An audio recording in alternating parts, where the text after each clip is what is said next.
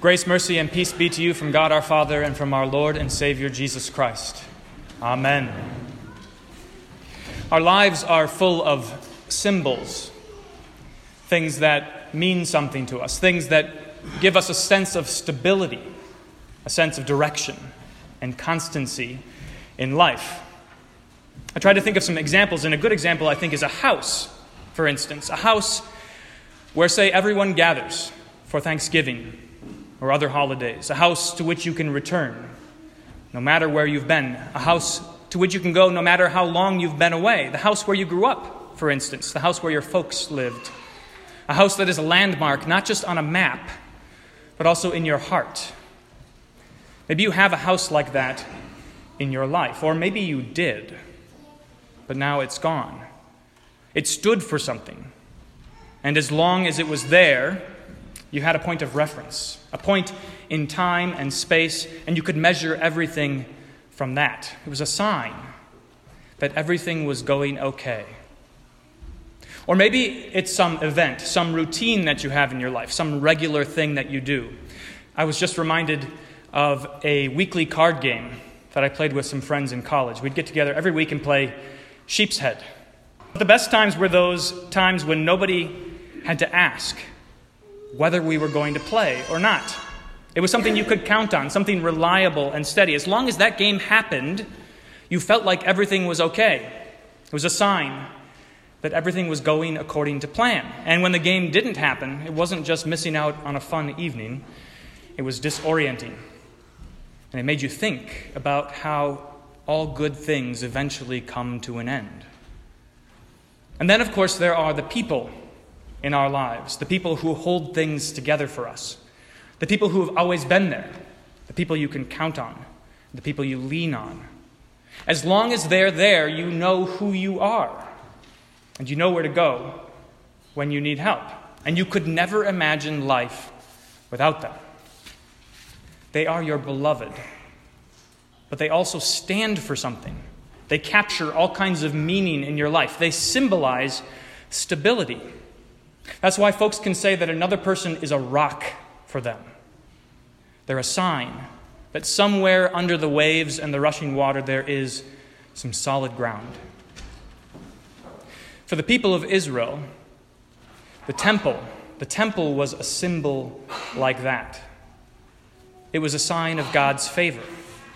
It meant to them that they were God's chosen people. It meant that they had a God who was not far off, but a God who dwelt with them.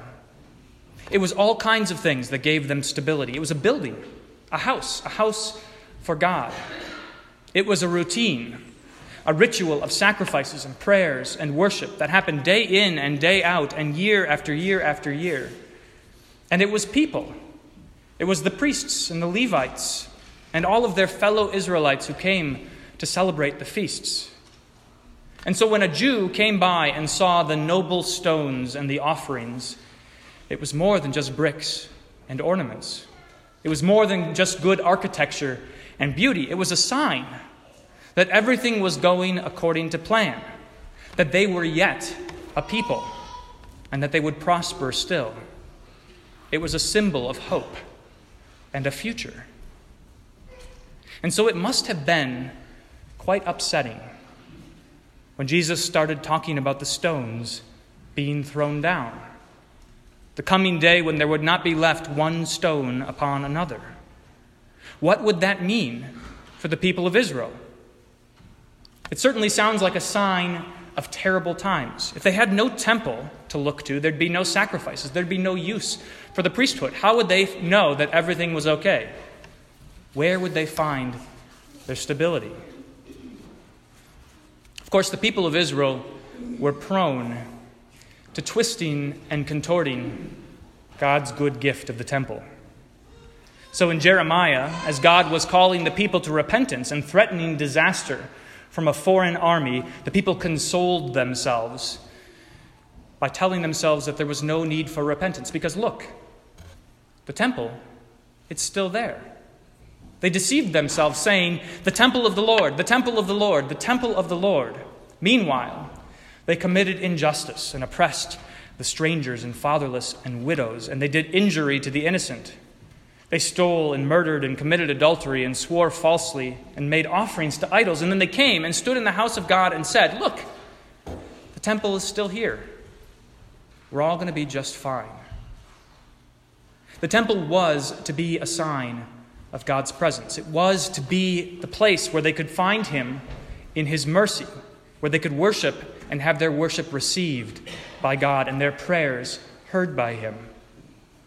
But instead it became a symbol of their hypocrisy, of their hardened hearts, a veneer of respectability, lip service, while their hearts were far from him. And so the temple would be destroyed. Jerusalem was sacked by the Babylonians during the time of Jeremiah, and the temple fell. What Jesus and his disciples were looking at in our gospel lesson this morning was a temple rebuilt, a hope renewed. But from all of the conversations that we've heard that Jesus has had with the Pharisees and by the sight of the money changers in the temple, it's clear that Israel had fallen back into its old ways. And so Jesus says, "There is coming a day when there will not be left here one stone upon another that will not be thrown down." And in fact, just a few decades after Jesus died and rose, there was a terrible war in Jerusalem between the Jews and their Roman occupiers, and the temple was destroyed by the future emperor Titus in the year 70 AD.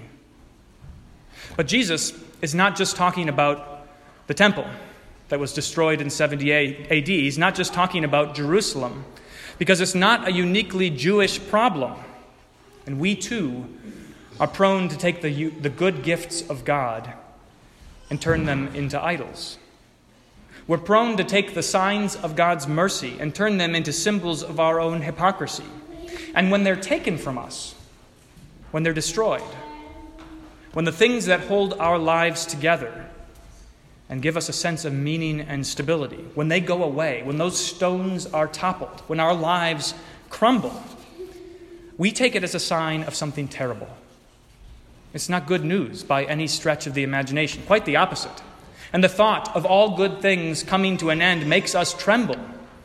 You hear the story of Job, for instance, and you can hardly imagine what it would be like to have 7 sons and 3 daughters and all kinds of sheep and camels and oxen and donkeys and an incredible household, and to lose it all, every last bit of it. Much less can you fathom, once it's all gone, to say like Job, "The Lord gave and the Lord has taken away. Blessed be the name of the Lord." When Jesus describes the signs of the end, they do not sound like the signs of anything good. There will be signs in sun and moon and stars, and on earth distress of nations in perplexity because of the roaring of the seas and the waves, people fainting with fear and with foreboding of what is coming on the world, for the powers of the heavens will be shaken. All of that sounds like a sign of terrible times, a sign of disaster, a time of great uncertainty and instability, of insecurity and distress, a time in which there is no sense whatsoever that all will be well, no sense that everything is okay, a time in which nothing is going according to our plan. And yet, listen carefully to what Jesus says. When these things begin to take place, straighten up and raise your heads, because your redemption is drawing near. When these things begin to take place, they are the sign that your salvation at long last is at hand. That is true whether we're talking about the signs that come before the end of the world, or we're just trying to make sense of our own lives. Take the words of Jesus seriously. When all good things come to an end, when you lose everything you've got, when you're brought low and left unmoored, when the house is gone and the happy occasions are over and the people are no more, then straighten up and raise your heads, for your redemption is drawing near.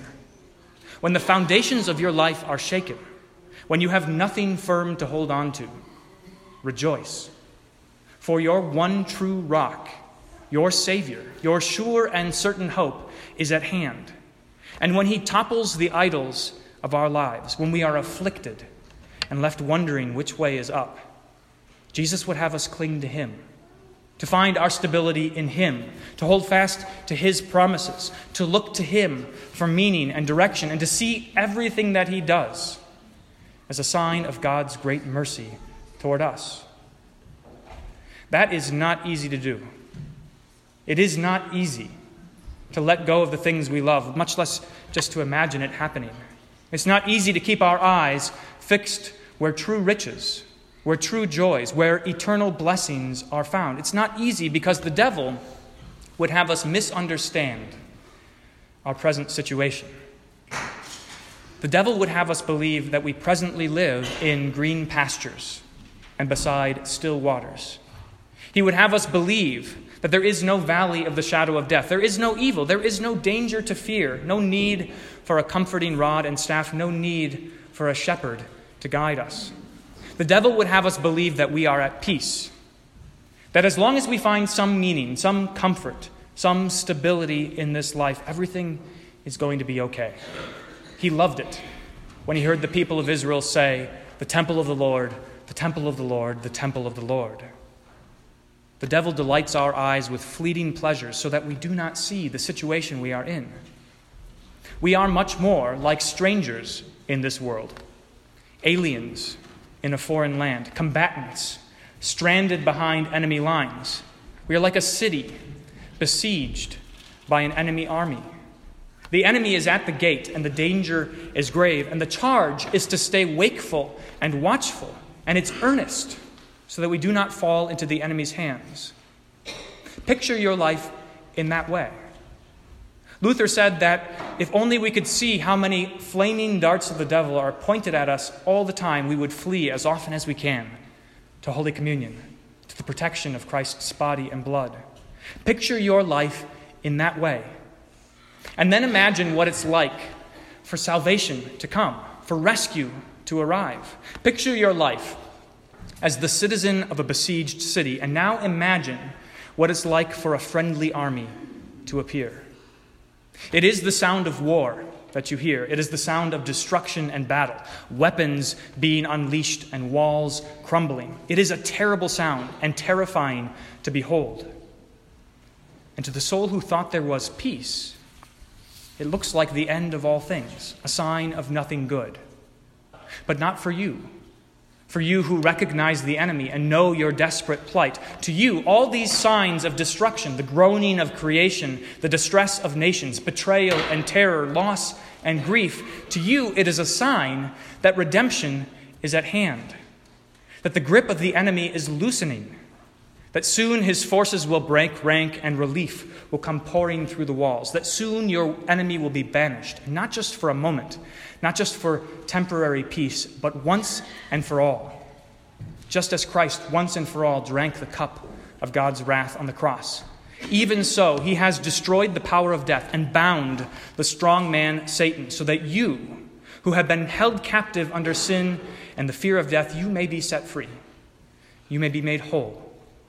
You may rejoice to see light and life and salvation in Christ. That is why we focus in these days on the last things, so that you can recognize the signs, so that what the world sees as certain disaster, you may understand as signs of your redemption, so that you know the situation you're in and how spectacular your rescue. That is why Jesus urges you to stay sober and awake, so that you're not terrified, so that you don't flee from your redemption, so that you aren't found sleeping in your sin, lulled by a false sense of peace and unfit to escape, so that when you are afflicted and in distress, you don't run from God, but to Him, so that when you see the Son of Man coming in a cloud with power and great glory, so that even as you see the world's desolation and the desolation of your own life, you may straighten up and raise your heads, because your redemption is drawing near. And the peace of God, which passes all understanding, guard and keep your hearts and minds in Christ Jesus. Amen.